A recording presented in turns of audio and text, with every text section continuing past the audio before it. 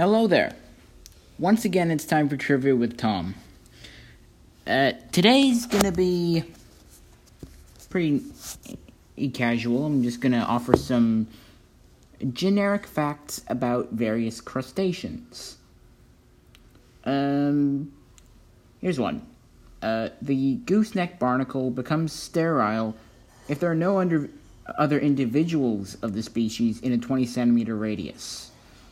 And sandhoppers, tiny bugs you might have seen on the beach, are actually cousins of deep-sea amphipods. They're not meant to live on land, though, so they die as soon as they dry out. One of the few crustaceans that does permanently reside on land are woodlice. And finally, Triops longicaudatus, a species of tadpole shrimp, is commonly sold in kits which you can raise from an egg. This is interesting because the Triops has remained unchanged for the last 70 million years.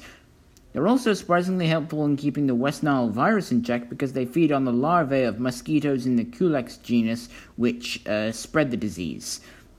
And that's been Trivia with Tom. This is a Stage Media Production podcast. See you next time.